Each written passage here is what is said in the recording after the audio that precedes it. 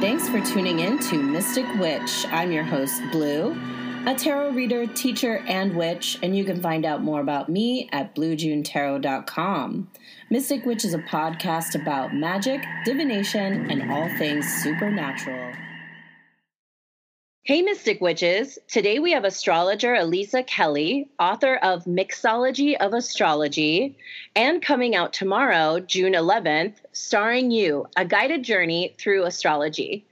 Aliza is the resident astrologer at Cosmo, the host of astrology-focused podcast Stars Like Us, and she put out an astrology dating app called Align. Welcome, Aliza. Thank you so much for having me.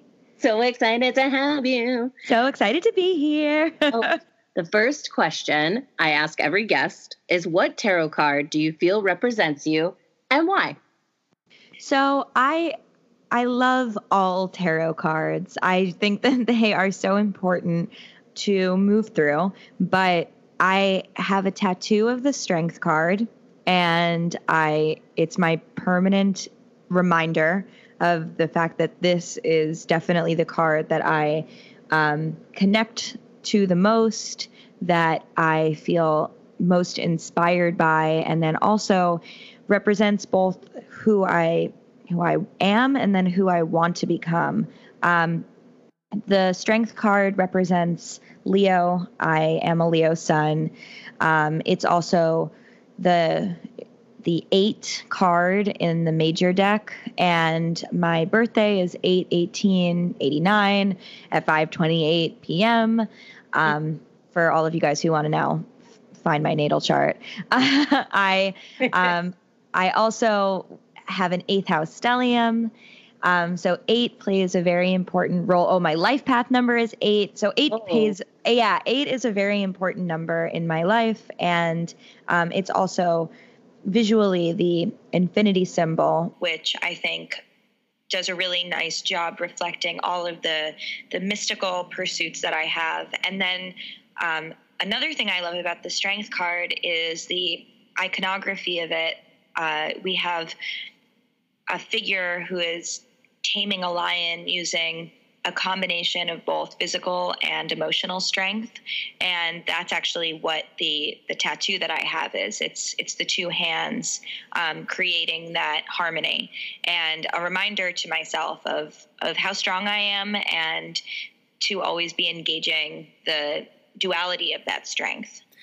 I really love that card so much. It's a really important one in my personal journey because it's the card that taught me how to have a personal relationship with a card. And then later, years later, I learned through that card how meanings of cards, your personal relationship to it, will shift over time. You know, there's so many layers to it. You know, I look at like the strength and vulnerability. You know, like these 2 characters, the beast and the maiden, they didn't just become friends overnight. You know, they didn't just meet up in the forest one day and, we're BFF.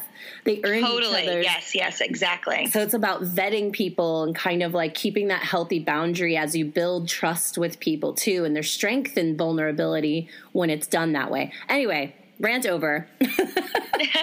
No, I could talk about the Strength card all day. It's so beautiful. I love the imagery so much. It's so inspiring to me. Yeah. By the way, me too. I could talk about it all day. But I wanted to ask you about how you got started in astrology, you know, and just tell us a little bit about becoming an entrepreneur. What were some of the challenges you faced? You know, it's interesting because I just feel in immense gratitude in this lifetime that I have been able to fuse my passion for astrology and then my serious Capricorn rising that will stop at nothing to be an entrepreneur. For quite a long time, those two roads did not intersect, and it's been quite a process and a journey to get them to be sort of running and on the same speed and path. But I think that astrology obviously predates my interest in entrepreneurship and being a someone who's self-directed by my own professional pursuits. I received my first natal chart when I was a few days old. My uncle was an incredible astrologer, and he hand calculated a chart for me, which he gave to my mother. And I still have the physical copy of it, the original. It is unbelievably gorgeous and illuminated, and just there's so much embedded within his calculations. He passed away when I was 3. Oh, so wow. This chart not only is sort of my first experience understanding the cosmic and mythological properties of astrology, but it also is sort of his gift to me, his parting gift, something that really connects me to him still all of this time later. So I grew up knowing that there was such a thing as the natal chart, and that this was, your astrological profile was more than just your sun sign. What that meant, I couldn't tell you until I was in my early 20s. And it was also at that time that I was working in the art world as an art dealer. At that point, living in Los Angeles, working for a contemporary gallery that I had been such a fangirl of. And I felt like I couldn't believe how amazing my life was that I was working there. I felt so fucking cool. But simultaneously, I was really living a lie. I was going deeper and deeper into financial debt.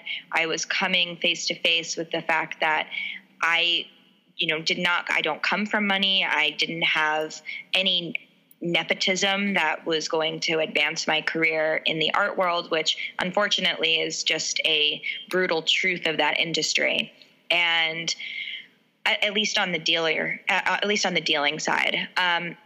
And I was single. I was really, really single, and I was dating. I mean, if anyone listening has tried dating in Los Angeles, like I feel you so much. So I was having such a rough time with that, that a girlfriend of mine from college and I decided, we were like, oh, why are we being paired up with all of these shitheads who we're not compatible with? If only we could be paired up with compatible people. If only there was an astrology dating app. And Align was born. Align being the astrology dating app that my business partner and I started in 2013 and closed in 2016.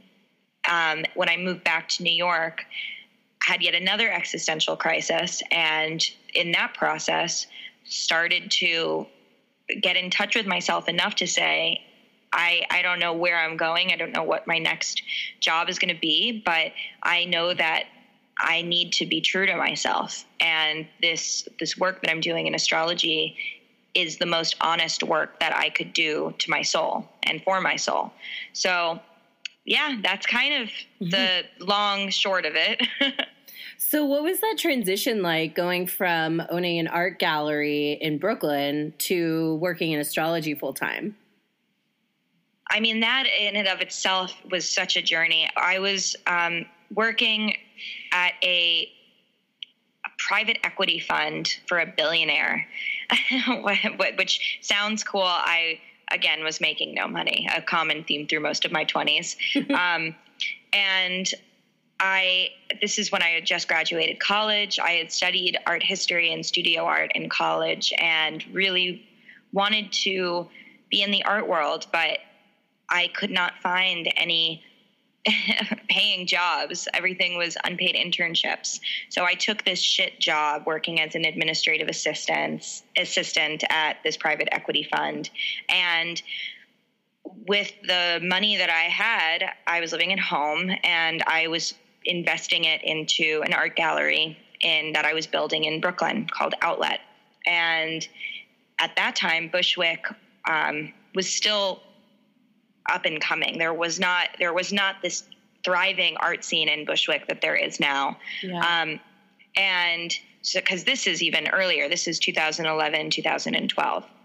But my dream was to be working at a contemporary art gallery that was showing, at the time, it was very important to me to go to Miami and to show an Art Basel. So I was like, I want to work at a gallery that has a presence in the art fairs. I want to travel the world. I want to be somewhere super chic and cool.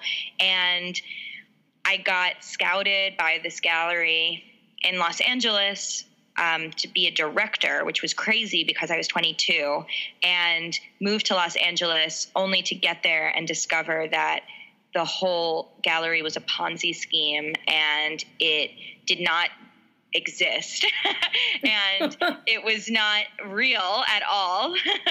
So I had moved to Los Angeles. I closed my gallery, which was doing very well in Bushwick. I'm in this place where I don't know anyone. I had a relationship that also turned out to be complete smoke and mirrors. It was a disaster, which is then was ultimately what propelled me to start Align, is that I was reaching such a rock bottom of my reality and my truth that I had to figure something out. Even when I got hired at a much cooler gallery that was reputable, and I was indeed going to Miami and traveling and doing all of these things, I was being paid like less than minimum wage with 5% commissions. And because I didn't know any rich people, I wasn't making any commission. So, I was really like desperate, and I do think, and it's interesting because now as a practicing and professional astrologer, and I have been working with clients for a number of years, so many of my clients come to me at first when they are at a crossroads, when they're at a transitional moment. And I empathetically understand that. That is how I was able to really discover astrology, was being at this crossroads and a transitional moment myself where I could not, recognize up from down. I didn't know if I was in the right city. I didn't know if I was doing the right thing. And astrology just provides this incredible constant and this amazing cyclical truth that when you really start to understand and tap into, everything just makes sense. And I think that it's no surprise that people end up finding their spirituality when they're in moments of having these existential crises. Yeah. Whew, thank you so much for sharing that. We're going to take a quick break and we'll be right back with Aliza Kelly.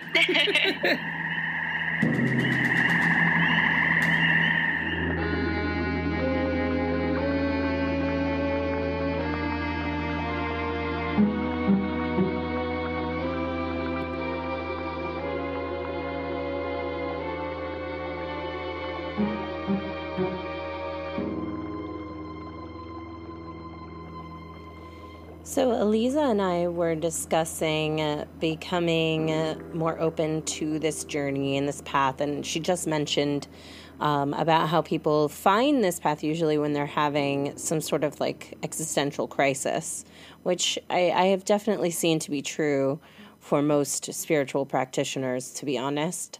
But I actually experienced something a little bit different, and I wanted to just talk about that really quickly. In 2012 is when I literally did a 180 from making fun of all the woo-woo mumbo jumbo to embracing this, an openness to spirituality in general, all things, esoteric and occult and metaphysical. And I had surrounded myself with people who talked about aliens and vortexes and portals, and I thought it was all just a bunch of like hogwash. And then in 2012, I physically experienced for the first time astral projection And it was while I was having a lucid dream. So I actually left my body and was aware of what was going on. And after that, everything changed for me. So I was talking to her about the 2012 consciousness shift, the shift in global consciousness. And I just wanted to share with you what I was going to share with Aliza. So at the end of the Mayan calendar, it was what happens when something ends. It's a new beginning, right? So we have this opening, a shift of a new beginning, of, a golden age of understanding and connection. The spirituality movement did just start to emerge. We went through an era of 13 periods of 1 year to an era of 13 periods of 20 days. And it was on December 8th, 2012, we moved into the era of 13 periods of 1 day. So it was a whirlwind. It was global. So, it is called, what we are in is called the new golden age of consciousness and prosperity. Prosperity, though, needs to be reclaimed. It needs to be reclaimed by the healers. And so we were also discussing capitalism and marketing in this industry, and it can be quite a big challenge to remain authentic. That is something that we all need to spend a lot of time on, and it all goes back to the root chakra, expanding, aligning, and grounding, really, and just really being centered. The physical world extends to the cosmos, and when you are directly connected to that grid, you need to download whatever information is necessary in order for you to prosper, because that is the age that we are now in. So with that 2012 energy shift, it was the activation of this new energy grid, and the effects of that we are still trying to figure out. But what I know for sure right now is it's a reclamation of prosperity, taking it away from those possessed by Wetiko and reclaiming it for the healers. So get it together, healers. I love you. And this segment has been From the Broom Closet.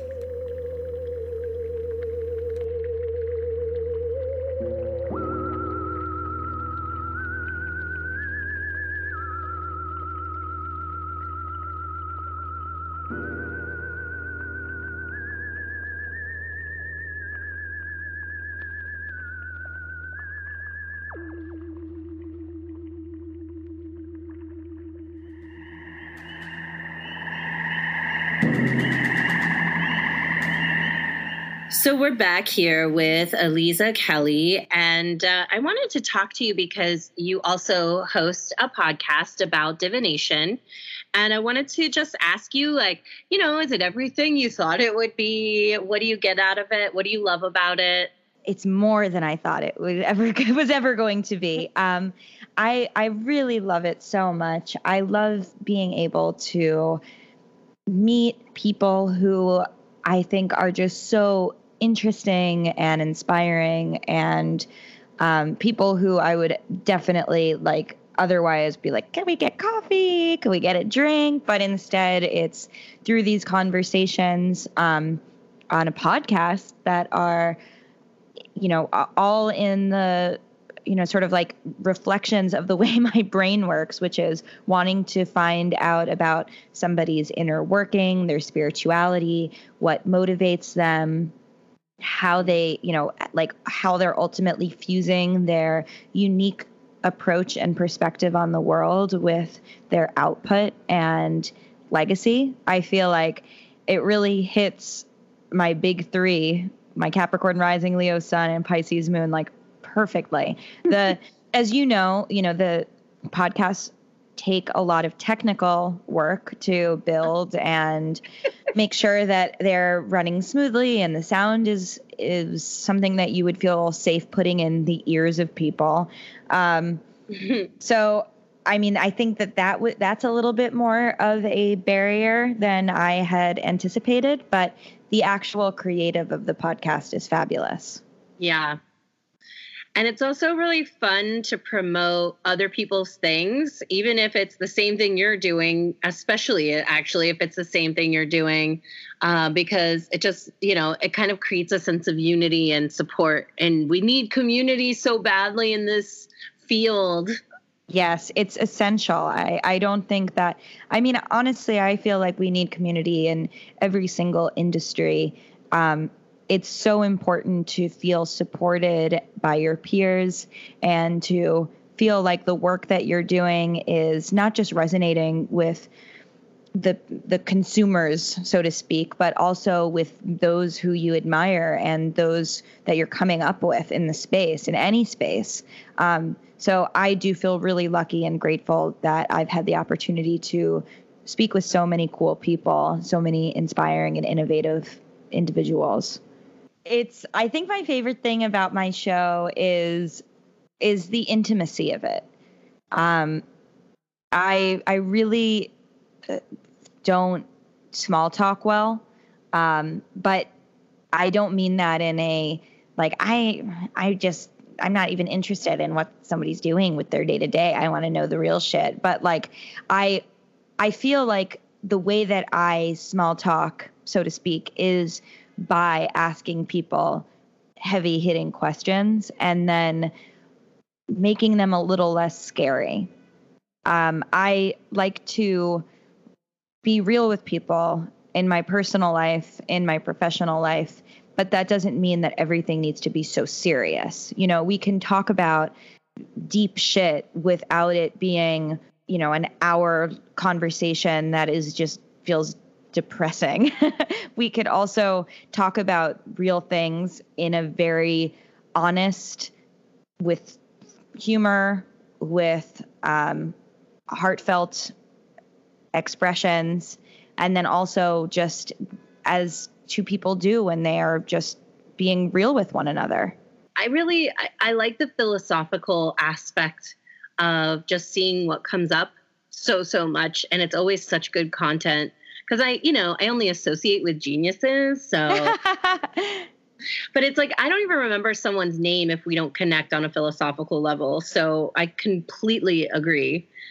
So we're just going to take one more quick break. And when we come back, we are going to talk about Starring You, a guided journey through astrology by Aliza Kelly, coming out tomorrow.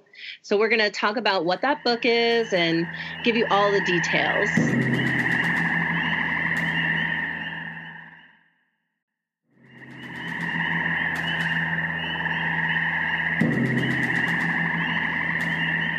So Starring You is a guided journal through astrology. It is structured as a tool for empowerment. It is written for younger readers, but really I think anyone, no matter what their age is, can benefit from taking a deep dive into themselves through the stars.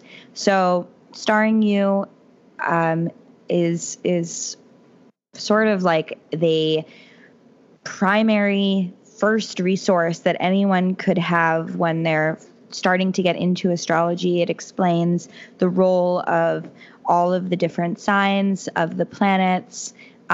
It talks about celestial cycles such as eclipses and retrogrades, the lunar cycle. It's really an extensive dive into the most important astrological happenings and themes. And throughout the book are different quizzes and activities and diagrams that the reader can fill in to help personalize their astrological experience and make those connections which really make astrology a very meaningful experience, is not just about memorization. It's about how those symbols and mythological narratives actually make a difference and show up in an individual's life. So this is the first entry point for young readers and for really, I hope, anyone into this. I'm really, really excited about it. When I wrote it really for my 13-year-old self, who could have really used an older sister astrologer at that time to help navigate how difficult early adolescence is. But it turns out all of life is kind of difficult, and we always need a little guidance, and that's what Starring You is all about. There are some really fun quizzes in it. My favorite one is called Your Secret Sign, which is a quiz where at the end of it, you take it and discover what the secret sign that you identify with is. And I really like this because it speaks to very much the astrological experience of being multidimensional and having all of these different attributes. When I took it most recently, I got Aquarius as my secret sign. And then, of course, I was like, oh my God, this checks out so much. My North Node is in Aquarius. Of course, I'm becoming an Aquarius. So there's always more connections to be made, and there's always more to learn. And I think that readers will really enjoy it. There really is always more to learn. And I love that about metaphysical studies. So where can people find pre-orders for the book, regular orders for the book, your podcast, etc.? Everything is centralized on my website, alizakelly.com, ALIZA, KELLY, and also on my Instagram, which is just @AlizaKelly. My Twitter is also @AlizaKelly. As far as the book, you can find that on Amazon, Barnes & Noble, wherever books are sold. And you can find my podcast, Stars Like Us, on iTunes, Spotify, wherever podcasts are listened to. Thank you so much for taking time to talk to us, Aliza. And we will be sure to check out Stars Like Us and Starring You. All the stars. All the stars. Thank you so much. Stay mystic, witches. Follow us at Mystic Witch Podcast, or you can email your scary stories or questions to mysticwitchpodcast@gmail.com.